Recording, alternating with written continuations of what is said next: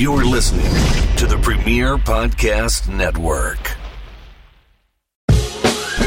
Foundation Radio is brought to you by 10th Ward Barbershop. Serving the historic 10th Ward in downtown Lawrenceville, 10th Ward Barbershop is a full-service barbershop offering quality haircuts, beard trims, and hot shaves. Adam gets his hair and beard trimmed by the owner of the shop, Ryan Kane, and he loves the laser point precision cuts and lineup he provides to him and countless other satisfied customers. But you don't have to take Adam's word for it. WWE superstars Corey Graves and The Fiend, Bray Wyatt, frequent 10th Ward for all their hair and beard trimming needs. Right now, all cuts and trims are by appointment only, so head over to their website at 10thwardbarbershop.com and book your appointment now with Kane, Jordan, and the rest of the team at 10th Ward Barbershop. That's 10thwardbarbershop.com. And we thank them for supporting the podcast. If you haven't heard about Anchor, it's the easiest way to make a podcast. Let me explain. It's free. There are creation tools that allow you to record and edit your podcast right from your phone or computer. Anchor will distribute your podcast for you so it can be heard on Spotify, Apple Podcasts, and many more. You can make money from your podcast with no minimum listenership. It's everything you need to make a podcast in one place. Download the free Anchor app or go to anchor.fm to get started.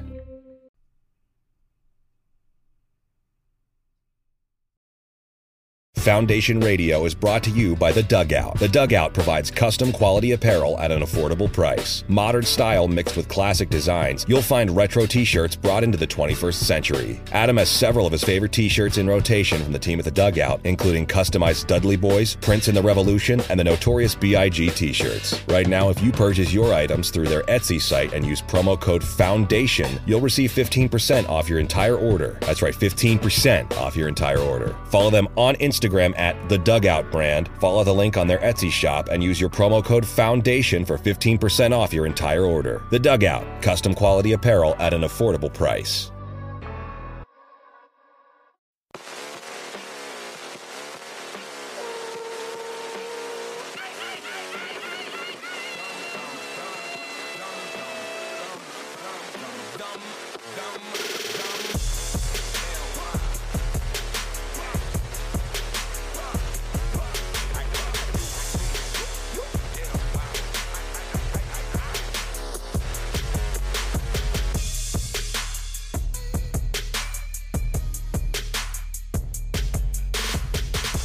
Paul Bromwell from adfreeshows.com. How are you, sir? Thank you so much for stopping by Foundation Radio today. I'm doing great. It's great to be here. Thank you for having me. Absolutely, man. I'm excited as a fellow guest host now. I can officially wear that label on my pin, on my my General's uniform. It is great to have you here. You are Conrad's right-hand man on the shows. It is incredible to see all of the things that you've been doing recently. But today I want to talk more about you as the individual. So I guess the best place to start is, as a wrestling fan, when did your fandom with wrestling begin? Sure, no. So it started at a very young age. I think my first memories of wrestling were between, I guess, 83 and 84. So let's see, how old would I have been then? 5 or 6 years old. But I remember specifically being at my grandfather's house, and my grandfather was a wrestling fan, took my dad when he was younger to all the matches. Dad remember seeing Bruno and all the wrestlers from that era back at the Baltimore Arena. So it was something that was on at Pop-Pop's house, if you will. And I remember the years of Bob Backlund and the Iron Sheik, and Bob Backlund losing the title to Sheik, and then the transition from Sheik to really the kickoff of Hulkamania. So Right. my fandom really started at the time of Hulkamania, and him really transitioning into the WWF and becoming the champion. And that's my earliest memories of wrestling, started right at that time. Now, how long did you because I know a lot of times there are lapsed fans like me. You know, there was a while right after the Sure. invasion where I just stopped watching. So I was like, this isn't as great as I thought it was going to be. Was there a period of time where you stopped watching? Like, where you just kind of like waned from it and then you came back? Like, was there any experience like that? There were a few short times. I remember in high school, especially once I started working and, just not having the extra time to watch it as much, there was a little downtime. I think the biggest lull for me was probably the early 2000s. Again, that was around when I got married, and just wasn't watching it. It was probably right around that Invasion time period, early 2000s, and so I got out of it for a little bit around that time, but did come back. And during the Cena years and Edge versus Cena, and that seemed to be kind of a big back and forth for those 2000s. And then I was there for, I was already fully back in by the time Daniel Bryan and CM Punk and everybody had entered the fray. But I would say the early 2000s, I had gotten out of it a little bit, but then ended up jumping back in because, wrestling's a drug, and as people try to run away from it or get out of it for a little bit, but it ends up bringing us back in and sucking us back in at some point down the road. So that's just how it works. And now it's like a big boom all over again. So here we go. It really is, and it always brings that famous Michael Corleone line to mind. Just when I thought I was out, they pulled me back in, and that's literally how I feel every time I watch wrestling. It's like, oh man, I was just getting out of it, now I'm back. But yeah, I got to tell you, man, it's a really exciting time to be a wrestling fan, and I feel like I would be remiss to not talk about some of the things that have happened. Obviously, as an esteemed wrestling podcaster, as you and I are.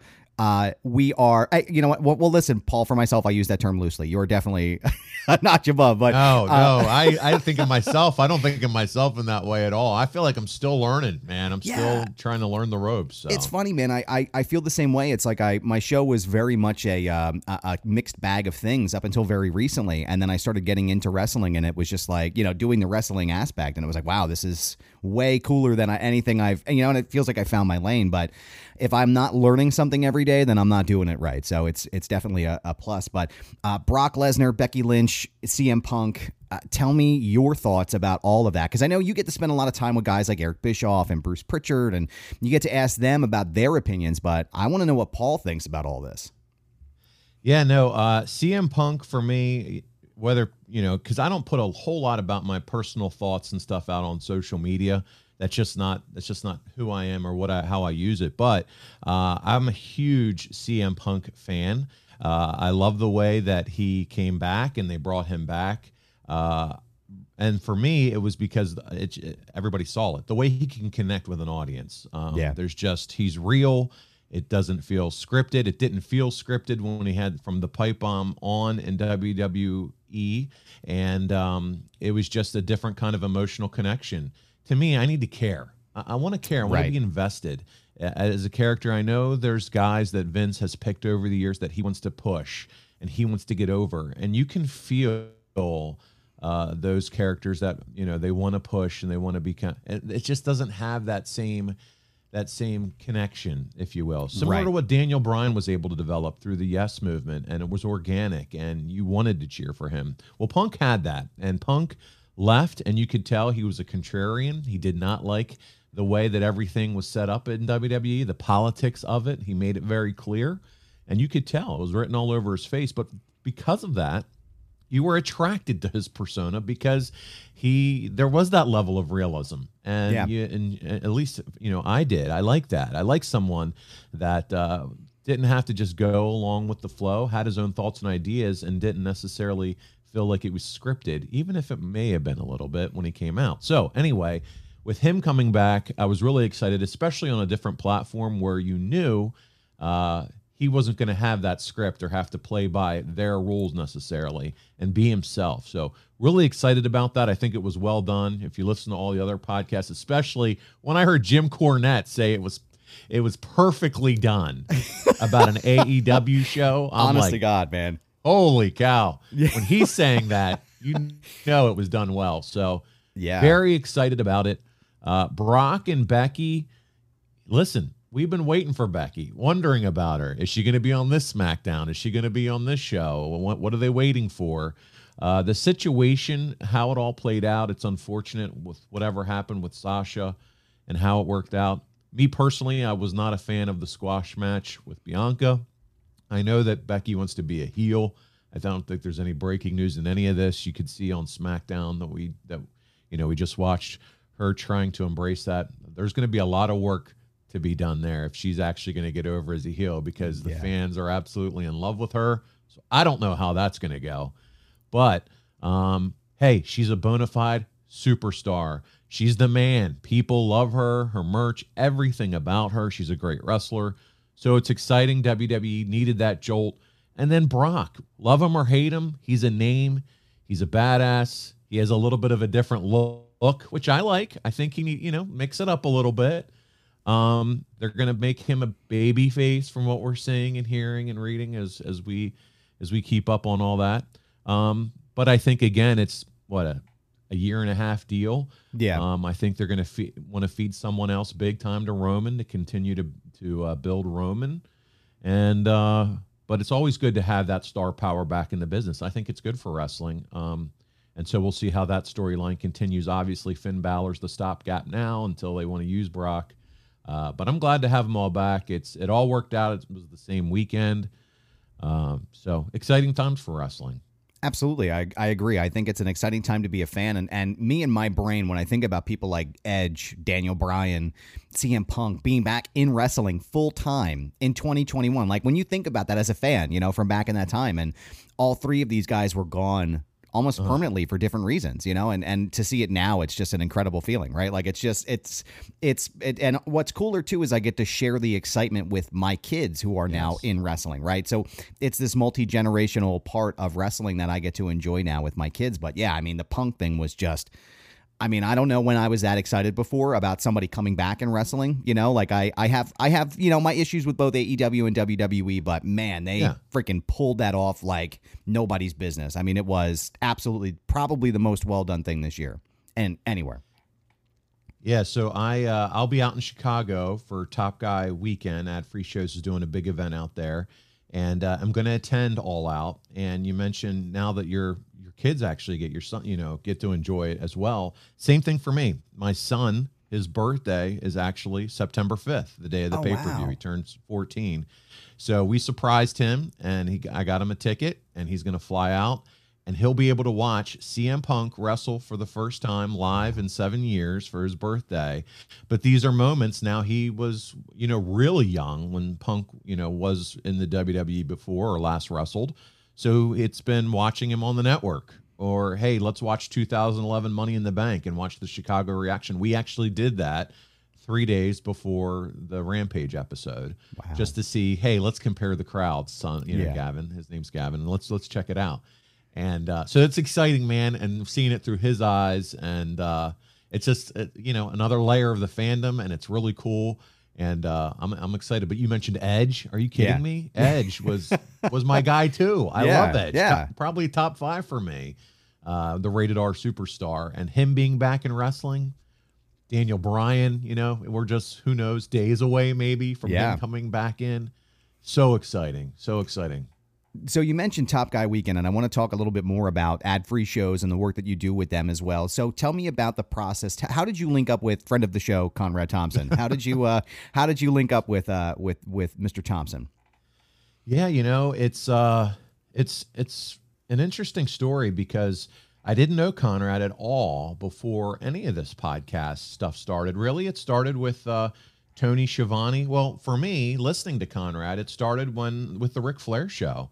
I was on Twitter and heard about, followed Ric Flair and saw that he was doing a podcast. So I started listening, and that's where I was first introduced to the voice of, our pandemic, the voice of the Podfather, Conrad Thompson. Very unique Southern voice, if you will, but very interesting, and listening to him and his connection with Ric Flair, and Ric Flair being given a platform to share some stories. So I became a fan and started listening there. And it's easy when you're listening to a podcast, and Conrad's very open about his life, where you start to form a connection. You feel like, hey, this guy could be a friend of mine, a buddy of mine, and you just get to know someone just on one side of it, listening to him. And then all of a sudden the Bruce Pritchard show started, and I started listening to that. And then the rumor happened where Schiavone would be next. And I was a long time fan of Tony Schiavone. Grew up, WWF and WCW, but Jim Crockett Promotions, and was really excited because he was one of those guys for me that kind of just went, he just went off into Never Never Land. Never heard from him again, but he was the voice of our childhood. And so I was always interested to hear his stories. So long story short, it all worked out. They started a Patreon. I was actually the first, and still am, a low-key big hog. A premium member of Tony Schiavone's Patreon. I was the first one to sign up for it. And I linked up with Tony and got to do be a part of their first bonus podcast episode. And they actually had me on. And, hey, Paul Bromwell, how are you? It's the first time we ever met, the three of us. It's out there somewhere in an archive somewhere.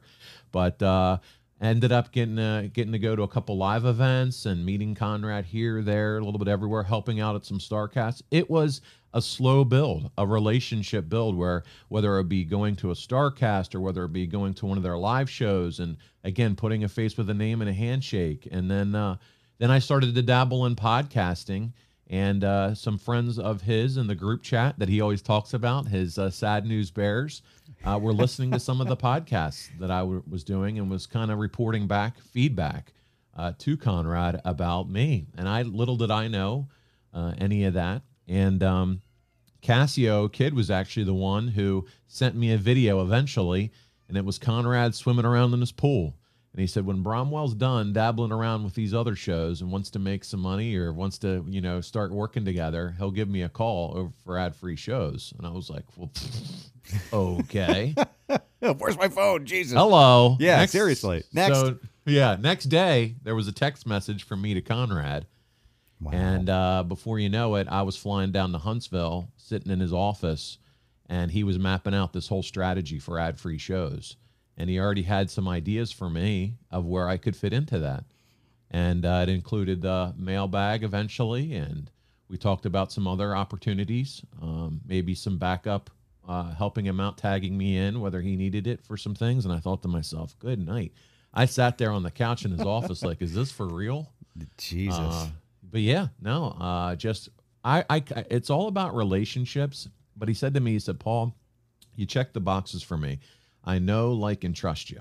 And that came through two years of just attending events. I was down there for Low Key Big Hog Weekend, and I rode around in his car with him for all the things that we did, and we just talked, Adam. We got to know each other. Our childhoods, he asked me questions. I talked to him. When I ended up going down for Huntsville, we connected. I got to spend the time with him and Megan. They asked me about my family life growing up Bromwell, what I did, for my job now, and really just got to know each other on a level that said by the time the weekend was over, we're going to enjoy working together and excited about what's to come down the road. And after that weekend, it's been a crazy ride ever since. So I just really feel honored, privileged, thrilled. It's still surreal. And I use that word. I feel like it's overused for me. I say it too many times. But the fact that I've started out as a fan of his and of his content and his shows, and now having this tremendous responsibility, because trust me, this is a huge responsibility, being the guy that has to come in and introduce Eric or Arn or Kurt Angle and everybody, these thousands and thousands, hundreds of thousands in some cases of listeners that say, who the heck is this guy and where's Conrad Thompson? And I know that, but I have to go into these recordings not worrying about that and trying to still deliver the best show that I can and finding my way. I'm still finding my way and all that, because Conrad has a voice and a style. We work together with the guy that does the notes, and we have notes that we need to cover, but I'm still trying to find my own way and all that, because I'm not Conrad Jr. I obviously don't sound anything like him, and I understand that, but I also want to make sure when he brought me on, he said, I want you to be you. And I don't want you to be Conrad Part 2. Be yourself. And so for me, it's just been working with the guys, and the more and more opportunity I get with them, it's, again, similar to what I did with Conrad. How do I build that connection and those relationships? Thankfully, I've gotten to do that with Mike Chioda with the mailbag, and I think there's a lot of folks that are enjoying that show, but that's because we've really had time to breathe in and get to know each other and develop that relationship. And hopefully that'll happen too with some of the other guys as we continue to work together. Yeah, I mean, one of the things that I can tell right off the bat when I listen to the, the tag-in shows, as you call them, it is very authentic to you, right? Like, you just sound excited to be there, right? Like, you would sound like me, like when I was talking to, and I'm always so excited to say this, friend of the show, Eric Bischoff, when I was talking to Eric, like, I'm just so excited to be in this position to do this. Like, I'm a lifelong fan. I'm just a guy who watches wrestling and has the ability to talk to people. And here I am talking to arguably one of the most important people in my life, and devoting 40 minutes to him just to talk about things that he wants to talk about. It was just incredible, right? So for me to hear you do those things and to hear that level of excitement, the thoughts that you put into your questions, the genuine, like, there's a genuine like happiness that comes with listening to you do that. And I think that's like, you either have that kind of thing or you don't. And I think that is really what makes the shows special, is because it's not just Conrad. You know, obviously we all love listening to Conrad, and he definitely was the voice of the pandemic for me, being stuck in my house all day long, catching up on the archives on everything. But it's definitely a difference, and I think it's a good difference, and I'm just always excited to see you back on the show and you know, tagging in for him. But I did have a question about the episodes that you did with Bruce Pritchard. With his schedule, obviously I know that there's things that you can't talk about, and I would never let anybody peek behind the curtain or anything like that, but what's it like being on call for Bruce? Like, tell me how that process works. Is it really like 3:00 in the morning you're waiting for him to call you when you're recording, or did you have that specific episode kind of laid out? Yeah, no, that's a great question. That is something I will never forget, Adam, because it was the day before our family was set to leave for Myrtle Beach.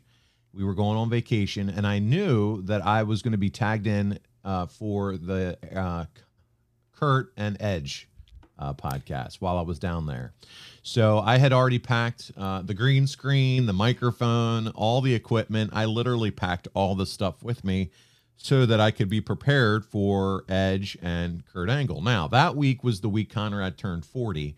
So he was going to Vegas. He was going, you know, had that mapped out. And when you think of a guy like Edge, they're going to adapt and, you know, do whatever they need to get him recorded when he can be ready. So Conrad's like, listen, this is going to be your opportunity. And I said, I'm loving it. I'm all in. Edge is probably top 5 for me. So easy. I don't care if it's vacation. So I knew that. And then I knew at some point, maybe later in the week, I might be tagged in for another angle.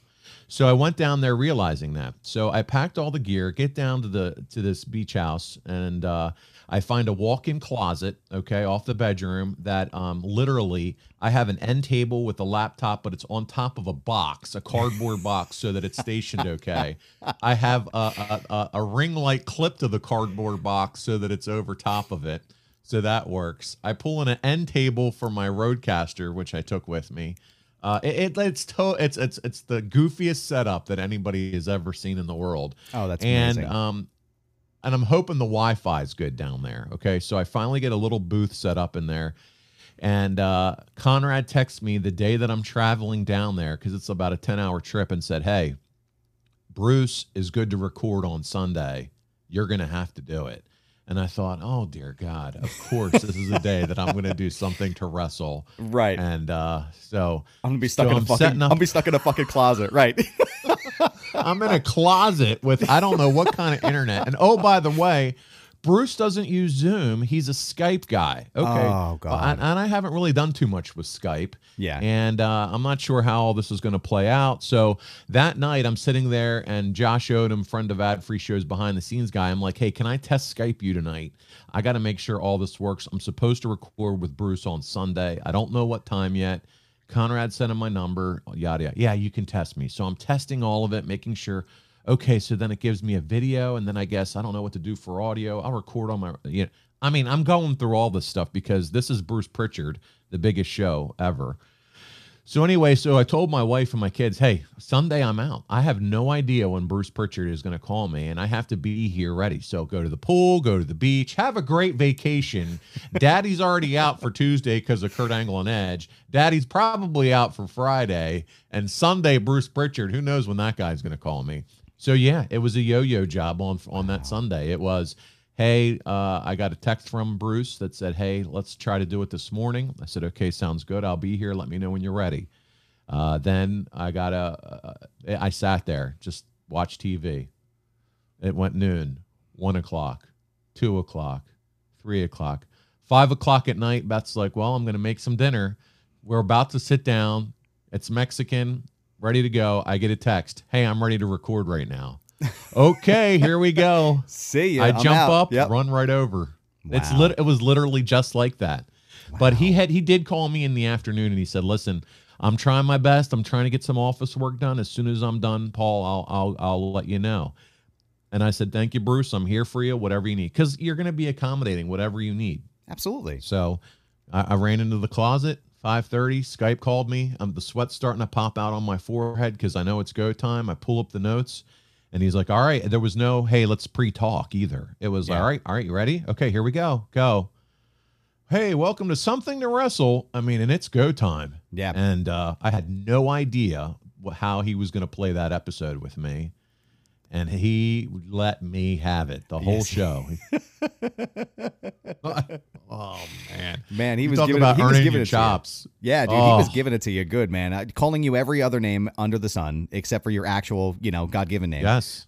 It seemed like you guys had a lot of fun, though. Again, like I said, that's the impression that I got from that was that you guys were just having a good time. And obviously, it just sounds like Bruce was breaking your stones a little bit. I can't imagine. Like, what's it like to work with Bruce, though? I mean, it just seems like. Just it's intimidating. Yeah, I was going to say that's probably the word, right? Yeah, it's intimidating. I did not know where he was coming from, and realizing that there are going to be possibly hundreds of thousands of people listening to this, and this is you only get one shot. Okay, This is it. And I'm in a crappy environment where the internet's not great. There's some clipping with the audio, and I knew that there was some work I was going to have to do in post. It was the 40 for 40 on ad-free shows day with Conrad. So Evan's reaching out. Paul, that was the 40th piece of content. How soon can you have that edited and to me tonight? That needs to be the last piece. So there was just everything was and we're already recording late. So everything was pressure cooker situation. I have notes and I can throw things at him, but what you're not necessarily ready for, because all this is kind of last minute, is the return volley. And he would throw the return volley at me, and I would have to just try to dance as quick as possible. And for me, that's not what a lot of the other hosts have done in my experience. So it was the first time for me, and Bruce is really good at it. But it was a good experience for me. I have to be ready for a guy like Bruce. But it was just, I think I navigated it okay, but I was very disappointed in the audio. I had to do a lot of work with it to make it sound okay. His Skype connection was terrible. So, and then I wasn't in the best environment either for a good recording. So we made it work, but I tell you what, if I have to do it again, I'm better prepared. And it was an experience that I'll never forget. People still call me Levi, Gabriel, Jim, Dave. I felt like I just was with Bobby the Brain Heenan, honestly, because if you watch those old Bobby the Brain Heenan skits, he would go into the, work with the hotel guy. Hey, Steve, Jim, Dave, whatever. He called everybody their name, every name in the book except their first name. At the end of the show, thank you for something to wrestle with. Well, at the end, he's like, there's no way we're airing this, right? This was terrible. Well, he's doing all this. I had already stopped recording. Oh, no and shit. He calls me. He's like, hey, you got all that at the end, right? I'm like, well, I think I might have got a little bit, but then I turned it off. He's like, no. Me and Conrad do this bit where after we close the show, we just keep talking like shit to each other. And I'm like, Bruce, I don't know how much of it I got. He's like, well, thank you, man. You were a good sport. He was really nice. Well, I was like, well, thanks a lot, Bruce. But you know what? Then it clicked with me because during it, I thought he was real. At some point in the middle of it, he didn't prepare me for what he was going to do to me. So I was sitting there like I had no clue that he was going to rib me this hard. Wow. And so I thought, man, he's really just shitting on me. In the moment, I thought that. But then I saw afterwards that was just him being entertaining.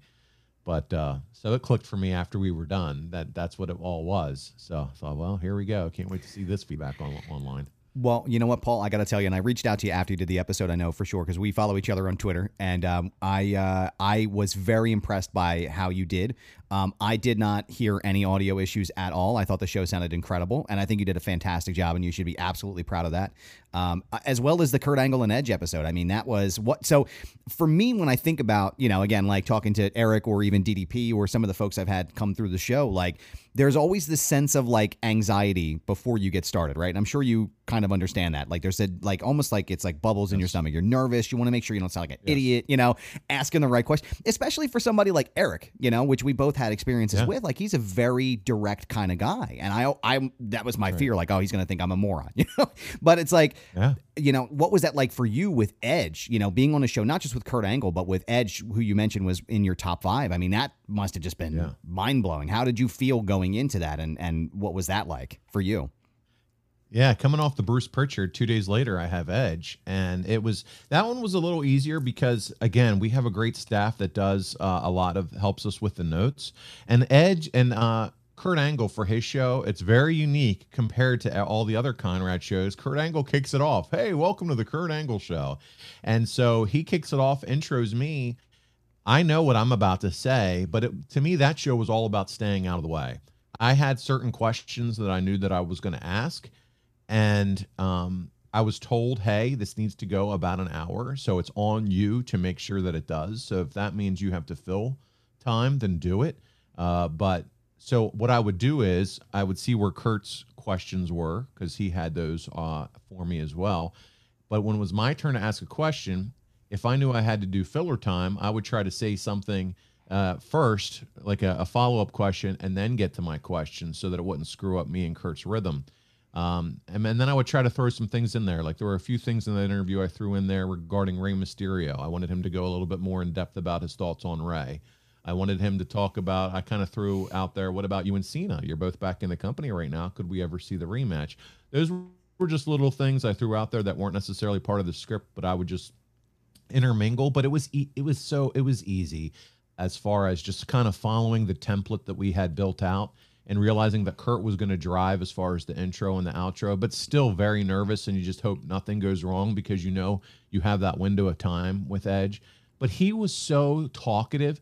You know how it is as far as doing this. When you have somebody that's giving and talkative and just wants to get in detail and share some great stories, it makes our jobs as hosts so much easier because we can just sit back, lob the softballs, and then they're the storytellers. People are there for them. They're not there for us. Exactly, 100%. They're for them.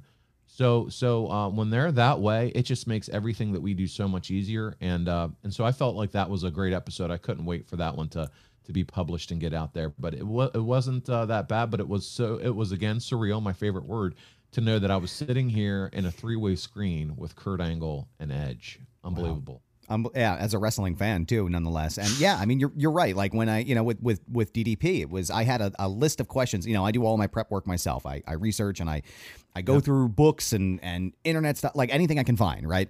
And I really wanted to talk to him about things like the AWA, and I wanted to talk about a whole bunch of different things. I ended up only being able to ask him 6 questions because every time I would ask him a question, he would talk for 10, 15, 20 minutes. And that's not a bad thing, is because no one wants to fucking listen to me talk while it's a show with Diamond Dallas Page. They're here to hear DDP. I'm just the guy volleying the questions and allowing them the space to speak. And I think, again, that's what differentiates, us from other shows that might be out there, is allowing the guest and the focus of the show the room to breathe and to speak about the things that we want to ask them about. But again, I can't praise you enough, Paul. I am always amazed by the level of professionalism and work that you do. You have a solid radio voice, and it's perfect. And I think you're doing a fantastic job. I do want to talk more about ad-free shows because I am a ad-free show subscriber. I am on the Patreon as well. You are a Top Guy, and Top Guy Weekend is happening. Is it now or is it next weekend? Yeah, so it's next weekend. So Labor Day weekend, really it kicks off Friday before Labor Day. So let me pull up my little calendar so I don't get it wrong. For it. Friday, September the 3rd is when it all goes down. There at the Hyatt Regency in Chicago, Schaumburg, should I say. And we're really excited about Top Guy Weekend. So this is an event for all of our top guys and gals that have been with us for several months. This is how this was kind of built, too. It wasn't only all the content that Ad-Free had to offer as a top guy and all the special Zoom events and experiences. We just did one last night with Dr. Tom Pritchard, by the way, for Top Guys. That was a lot of fun. We went 2 hours. Dr. Tom had so many great stories. But wow, I can't even imagine. Part of this Top Guy experience or membership was a get-together, was a massive get-together. And because of the pandemic, that hasn't been able to happen. Well, here we are. We were able to get this one together. And I'm telling you what, it is going to be an experience that these folks are never going to forget. We're able to push through even with some of the environment that we're still in.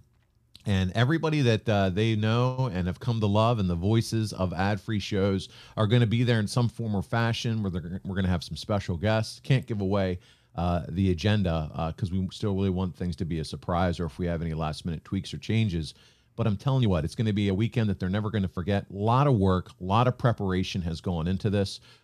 We're having extra team meetings throughout the week at nights and Zoom events just to make sure that everything's completely coordinated. It's like a mini StarCast. I heard someone say that on our staff call this week. But Evan Polisher, Dave Silva are working along with Conrad to make sure that this event goes flawlessly.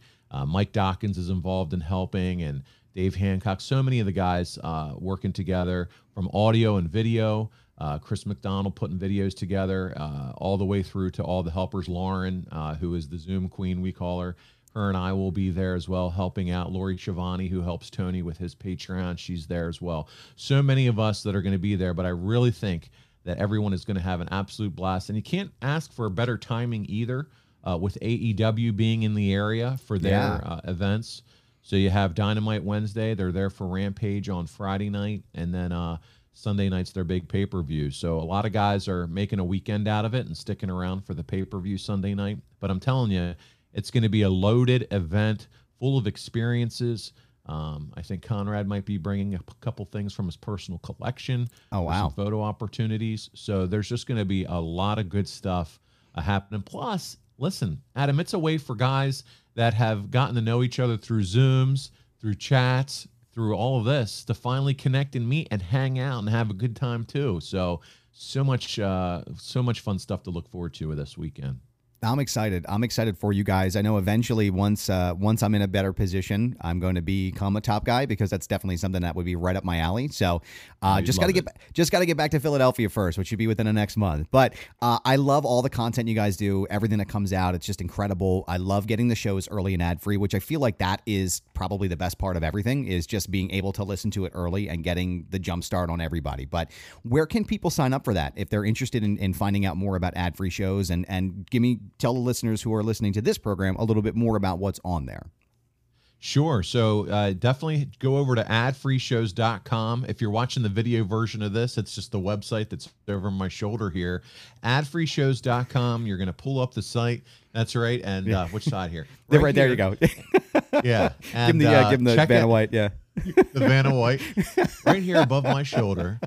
And this is the site you want to check out. We're all over social media, Twitter, Instagram, YouTube channel. And that's where you want to go. You're going to see various tier options for which you can sign up for. The first tier starts at $9 a month. That's where you get all your episodes, your favorite episodes, early and ad-free. So if you're tired of all the Conrad Thompson reading of ads and everything, and I've heard him say it. Everybody's like, wow, there's too many ads on your shows. Well, you know why? Because he gets so many downloads for his shows, everybody wants to advertise with him. So either you're going to hit the fast forward button, or you're going to spend $9, get him early. And that means as soon as we're done hitting the record button, we upload these puppies to a Google Drive, and they're going straight to the site. So you're getting them a few days earlier than everyone else. And also, not only that, but you get them on video. So we have a group of guys that are post-producing and taking these Zooms and modifying them. They do an enhanced video version of them as well, where they're doing different graphics that fly in and showing some pictures and different things as we're talking. Do a really nice job. So you get them early, ad-free, get them on video. And then as you move up those tiers, you get options to other content and other experiences. So we've talked about the Monday mailbag. So every Monday, there's a mailbag show that drops. I host one with Mike Chioda that drops every other Monday. And my goodness, I can only speak for that show. We get so many questions for that show every other week now. Mike's a lot of fun. Not only does he talk wrestling, we talk a lot about some of the fantastic food places that he's gone on his journey. I'm guilty of talking about the food with him, but we have so much fun with it. He likes football, so we're talking about doing this thing where we go the 3 count. Who's going down for the 3 count this week, and maybe picking 3 matchups every week in the NFL this year at the end of the show for the season, just to have a little bit of fun and add a little variety. But he answers a lot of questions about his time in wrestling. And then Gerald Briscoe on the alternating Monday, he does a mailbag show too with Taylor Williamson. That gets a lot of great feedback. X-Ray with Dr. Tom Pritchard is another show that releases every week. I get to work with him on that show, where we take one match, a classic wrestling match, and watch it together. And he analyzes it and breaks it down. We might talk a little bit about the storyline around that time, but he's going to take you through the psychology of that match and maybe talk about his experiences with those wrestlers. I mean, he's trained folks from Randy Orton to The Rock, helped Vince McMahon get ready for his wrestling matches. So he's got a lot of experience in the wrestling business, a great tag team wrestler, spent a lot of time in Smoky Mountain working with Jim Cornette. And we just did a nice Zoom with him for the top guys. So we do a lot of stuff. If you want to graduate all the way and be a top guy, you're going to get experiences like upcoming in another week or so, at the beginning of September. Jonathan Coachman is just going to join our top guys for an event. And they're going to be able to ask the top guys, ask him questions. And I hear he's going to share some things about why we may or may not ever see him again in the WWE. So wow. There's going to be a lot of good stuff coming. But those are the experiences. Another AEW star is on the way for another Zoom event with us. We've had Dax Harwood join us for watch-alongs of some of their old matches and work with Arn Anderson. We've had Tully. We've just had so many really cool opportunities. And a lot of these top guys and my push members, once you get to that tier, you get book club. That's a monthly deal where we'll take a wrestling book. You can read the book. We'll have the author on, and you get to ask questions from that author about the book. And I mean, like I was about to say, Eric Bischoff, Tony Schiavone, Jeff Jarrett, they know these top guys now on a first name basis. It's really incredible to see the connection. Michael, how you doing? So let me see, Eric Bischoff, how was that, the roast, the pork that you did last week on the cooker? I mean, it gets that granular, the relationships that are being built with some of these guys, because the connection's there. Yeah. When you talk to somebody every week or every other week on a Zoom, face-to-face, just like we're doing here today, that relationships grow. And all of a sudden, then when you see him at a convention, it's a little bit different than, oh, hi, let me sign your item. Right. It's, hey, we're catching up now, and we're friends. Yeah. And that's what we're building, is that community over there with not just, the jobbers from the 80s. These are guys that made amazing, incredible differences in the business for so long. And I think that there could be more to come in Conrad's world in terms of podcast shows down the road. He's not done. The man is not done. And I'm telling you, it's just going to get bigger and better and badder as we continue to grow ad-free shows. So it's a very exciting time to do it. So if you're on the fence thinking about it, now is the time to do it. It's not too late. This is not the only time we're going to have a Top Guy event. This is the first of what I think will be many as we continue to grow. And, one thing you never say about Conrad Thompson, you never say never with him. And he put it out into the universe about Jeff Jarrett. And all of a sudden, holy shit, Jeff Jarrett's doing a podcast. And he keeps talking about Paul Heyman. And I would cancel every other membership subscription if a podcast between Conrad Thompson and Paul Heyman took place. I would cancel everything and funnel every dollar to get that show early and ad free on adfreeshows.com. That would just be incredible. So I am very excited. And that's the other thing I feel like when I open up ad free shows and I open up my phone, it's a sense of community. It's a sense of being a part of something really cool. Wrestling to me has always been about community. It's always been about doing something and meeting people. I was just at the park yesterday with my kids, and my daughter had an NWO t-shirt on. And the guy was standing there with his kids, and he goes, "Oh my God, I didn't know they made NWO t-shirts that small." And I said, "Dude, it's for life, brother," And we started catching up about the NWO, and and I'm sure you've had those experiences too, Paul, where you're just walking around and somebody makes a reference to your shirt or somebody talking about something, and you just connect right away. And I think that's what ad-free shows really does, is allows you to connect with people just like you right away, and that's what is so exciting. So I dig all this stuff you guys are doing. I'm very excited for what's to come. It sounds like there's a lot of really cool things coming, and I'm glad you're going to be a part of it. But Paul Bromwell, I would be remiss if I didn't ask you the rapid fire questions, which I have given to friend of the show, Conrad Thompson. And you can find all of our stuff in the archive at foundationradio.net. I have a list of rapid fire questions that I'd love to ask you before I let you go, sir. So I know you said that you don't usually use your social media or any of your platforms to give your opinions and analysis. So you feel free to pass on any of these questions. But here we go. Top question is all-time favorite wrestling match. Wow. All-time favorite wrestling match. It's got to be, I would probably say the first Undertaker HBK match, WrestleMania. Not the second one, but the first one they did. I just felt like that was incredible. So Shawn Michaels, Undertaker. Favorite WrestleMania? I got to go with 3. Because I remember that's the first one that sticks out to me as a kid as the biggest thing that I've ever seen in my life, with the light bulbs and the almost 100,000 people, Hulk and Andre. That is an incredible match to think about. I remember being probably, I don't even know how old I was the first time I saw that, but just that was the genesis for me was watching Hogan and Andre. I was like, yep, this is it for me. I love this. Yeah. The absolute worst match of all time. Ooh, worst match of all time. I know Conrad Worst would probably match of all- he would probably say Dog Kennel from Hell or Judy Bagwell on a pole, but And there's a lot of stuff you could pick from that WCW era. oh god, it was fucking dreadful, Worst man. match of all time. Oh. Bianca Belair, Becky Lynch. That is a bold statement, sir. And I don't disagree with you. Paul, why would you say something so controversial yet so brave? 27 seconds. Dude, It was okay. 27 seconds. So here's a good one. What was worse, that or Brock and Kofi? Oh. Because both of them were the shits, man. Yeah. And it's not for a lack of talent. It was just the booking was like, I've never booked a wrestling match that's a before, toss up. That's a toss, but I'm just going to still stick with this one because it's so fresh in my mind. Wow. What That was a match I had just watched, and me and my dad looked at each other and were like, what was that? Yeah. Yeah. Like, what the hell happened here? The absolute worst gimmick. Oh, man, the worst gimmick? I'll go Red Rooster. Yeah. Yeah, that's a good was answer pretty right there. bad. Yeah. Your favorite wrestling angle? Ooh, favorite wrestling angle. One of the ones that I'm just going to go with what immediately came into my mind, and that was Shawn Michaels super kicking Marty Jannetty through the barbershop window. Good answer. That's a good answer. The biggest missed opportunity in professional wrestling?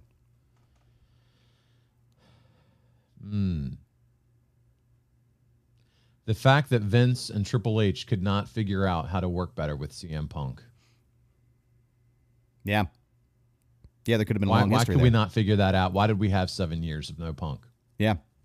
Why did That it was a have to huge be missed so long? opportunity. Huge missed opportunity. Yeah, I agree. WWE AEW crossover through the forbidden door. Does it ever happen?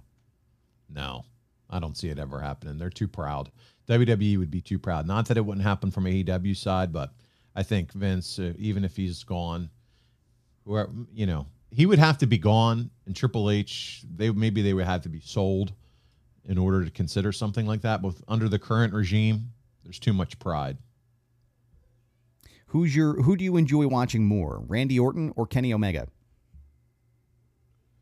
Ooh. Kenny Omega. Any reason why? Randy Orton's amazing, does great work, but I feel like Kenny Omega just has a little bit more excitement and can do.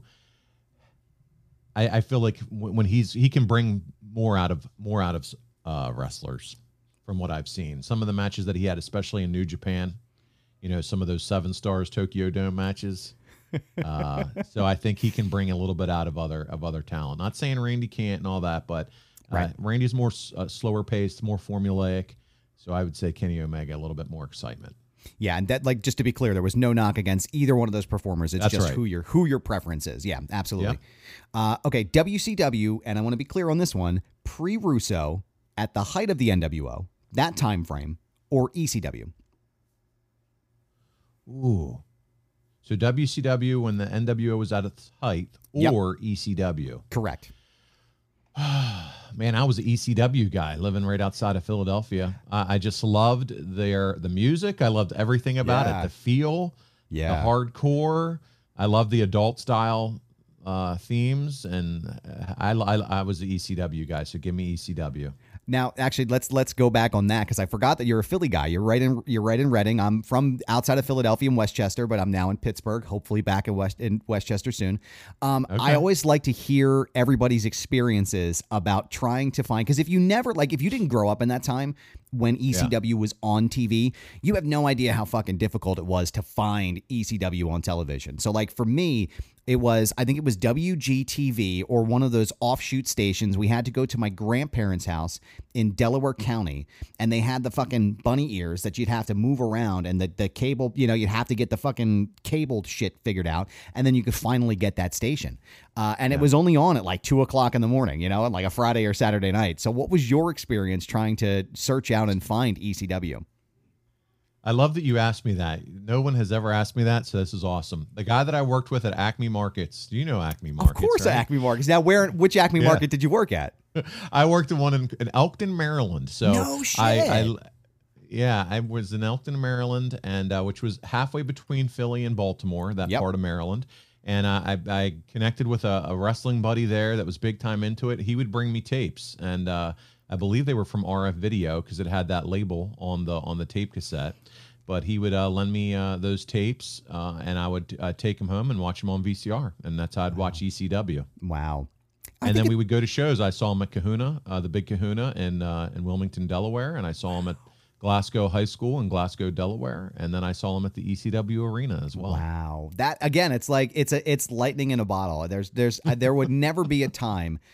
I feel like again, like because we're from the Philly area, like Right. there's almost like a little chip on your shoulder about ECW in some respects, right? Like hey, that's our shit, goddamn it, And it's just that's right, man. It was this really exciting time to be a part of. Unbelievable. I mean, and like you can't replicate something like that. You can't replicate that time. I mean, even still today, I was just talking to my wife about it. My favorite tag team of all time is the Dudley Boys, and that love of them started when I watched ECW. Now, I probably shouldn't have been watching ECW when I was 13 or 14 years old, not understanding everything that was happening and the violence and shit. But hey, whatever, it works, But I mean, it's a crazy time. It was a crazy time to be a wrestling fan. What was it like going to the ECW arena and seeing the show live? Oh man, it was awesome because it was like this vaunted, you're at the ECW arena. I mean, it was it wasn't anything special as far as just to look at. You're standing in line hoping you don't get shot outside the building. But once you get in, it's just like it is like, hey, I'm at church. I'm at hardcore church right now, and we're about ready to sit through an experience of a lifetime. Wow. So it was awesome. But I tell you, the thing that I remember the most was being at the Big Kahuna, which was like a nightclub, and them doing a show there, and them wrestling down the Dudleys, wrestling down in the crowd, and just being like, and Bubba Ray just throwing someone into the bar, and him just coming right by me and like shoving me a little bit to the side, and I thought that guy would kick my ass. Yeah, dude, because he's a big boy. And but yeah, no man, I loved the rawness and the realness of ECW. But how and I just remember too the excitement because they were growing, and then seeing him be on pay-per-view for the first one, like, and then they, so it was cool because it was like they were in growth mode too.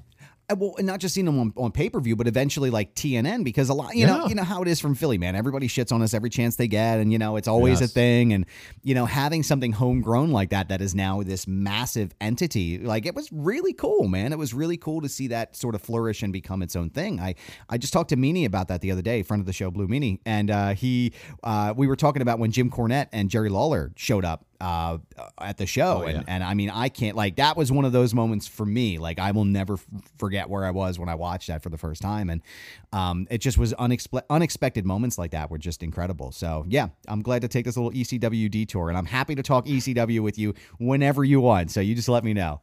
Sounds good, man. The NWO or DX? Oh, give me DX. Are you kidding me? They had the Suck It. They had girls taking their shirts off. Listen, I was down at King of the Ring it was Greensboro. It was a 2-day trip. Same guy that was letting me borrow tapes for ECW. He and I went on a road trip. I think it was 2001. No. It was in the 90s. Okay. It was in the late 90s, and we went down and we did a Raw. It was the Raw that Stone Cold beat The Undertaker for the title. Oh, yeah. You were at that one. I was at that. It was Holy a Charlotte shit. Greensboro back-to-back event. It was King of the Ring was at one, and Raw the next night was at the other. And Stone Cold beat Undertaker. I was there. But the night before was King of the Ring, and we were there for that one, and we traveled the next day. That's where Michael Hayes yelled at me because I had one of those big handy cams, and I was recording at him as he was talking to somebody, old wrestling stories in the lobby of a hotel, and he looked at me. He's like, "Are you recording?" And I was like, "Yes, sir." He's like, "Turn that on." And he yelled at me, and I about shit my pants. But anyway, the crowd, I think it was Charlotte for that Raw. Anytime there was a commercial break, the DX flavor was happening all around me, and I thought, holy shit, this is my favorite gimmick of all time. Again, it's one of those times, man. You had to live through it to get it, man. It was wild shit. Incredible. I used to tell my dad, I used to get so pissed. I'd be like, Dad, I want to go to one of these shows. You know, they're always in Philly. They're always doing stuff. And, oh, yeah, we'll go. He knew what the fuck we were watching. There was no way he was going to take his teenage kids to a fucking wrestling show in Philadelphia, of all places, right? It was bad enough we saw them throw batteries at J.D. Drew, man. It was never going to fucking happen. Yeah, never that's right. going to happen, man. You remember that shit, right? When they threw him, I do. Oh man, I was at that game at the Vet. We were up in the 400 or 500 level, and they were like, they were throwing like, what were they doing? They were throwing cardboard signs at first, and then they were just like first it was trash, and then it was the cardboard signs, and then they were like stopping the game, and all of a sudden you see these shiny things like flying into the outfield, and here it's goddamn AA or D batteries coming down the hill at him, and I was like, oh, dude, my God, dude. My dad, I had forgotten all about it until you just brought that up, but I remember it. My dad grabbed. And who was he playing for? Was he playing for the Braves at that point, or I think was it the just Cardinals? If I remember, Cardinals. Correctly. Okay, I can't remember which. I think it was a red. I think it was the Cardinals, because I remember there was a whole thing about him supposed to be coming to Philadelphia, and then I think he ended up at St. Louis. So of course we were just St. Louis. Fuck you guys.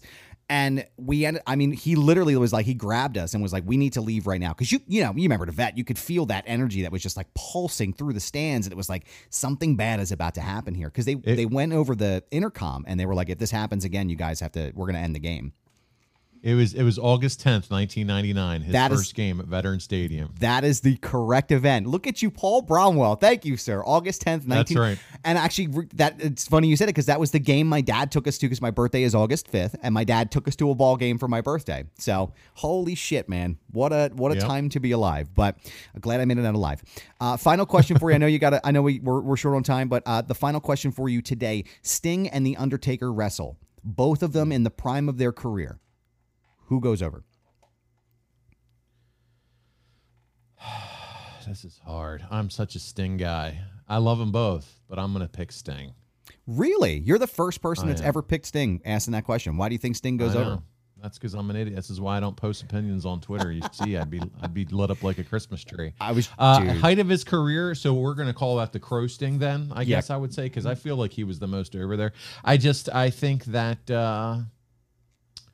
I loved that gimmick. I loved Sting. I just felt like, he was the man. And listen, I don't know. I'm just going with Sting. There's not really a real reason why I would say he was a fan favorite. I know he wasn't WWE fan favorite or wasn't in the WWE at the time, but my heart will go with Sting in that match. Don't get me wrong. Love Taker and love everything that he's done for the business and his WrestleMania streak. Never thought he should have lost to Brock Lesnar. Thought that streak should have lived on. But if I had to choose who I'd like to see win that match, and because you didn't say WrestleMania, but who I would like to win that match, I'll go with Sting. And you know what? I was going to say that might be a controversial opinion too. Everybody says The Undertaker, but in my heart, I'm going, oh man, it's Sting. It's got to be Sting, right? That's right. Here's one that'll get me lit up, and I'm going to share this on social media too as the video clip for this episode. I think Sting should have broken the streak. Ooh, I think Sting should have broke the streak, because I feel like the only way to pay that match off is to have him break the streak. What do you think?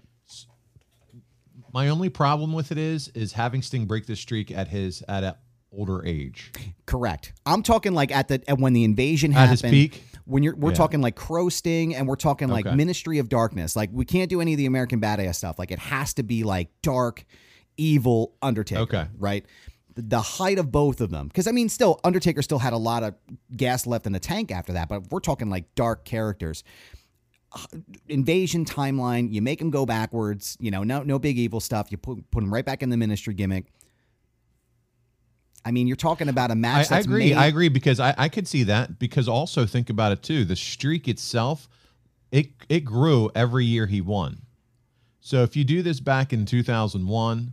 The streak's still important. Is it important as it was as far as the level that it grew to by the time he lost to Brock Lesnar? Probably not. Right. Still important, but probably not to the level that it got to by the time he did lose to Lesnar.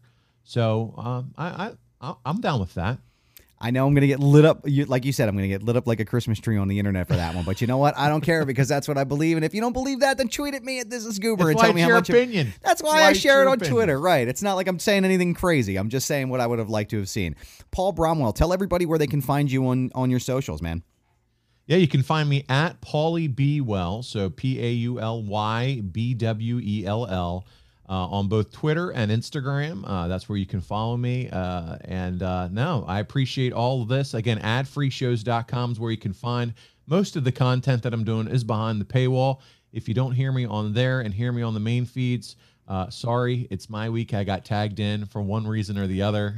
Conrad was not able to make it or needed me to jump in, but I'm having a blast, man, doing everything that I'm doing with Conrad and for adfreeshows.com. And I appreciate all the love and support. And I appreciate you having me on this week, Adam. Absolutely, Paul. It's been my pleasure. And again, I can't wait to see what's coming with you guys on Ad Free Shows. I'm hoping to hear more of Paul on my telephone when I'm listening to my podcast. And I really appreciate you coming by, man.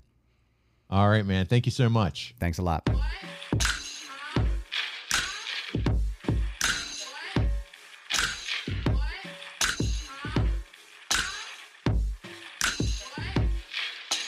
Foundation Radio is hosted, recorded, and executive produced by Adam Barnard. The show is also produced by Sam Krebs. Special thanks to Greg Mead, Joe Keane, Jeff Quinn, and Dr. Ruth Almy. Our intro and outro music is produced by Dumb Ugly. Find this episode and our full archive at foundationradio.net. Follow us on Instagram at foundation_radio. Be sure to subscribe on Apple Podcasts, Spotify, and anywhere else you get your favorite podcasts. This has been a Foundation Radio production. Butts Carlton, proprietor.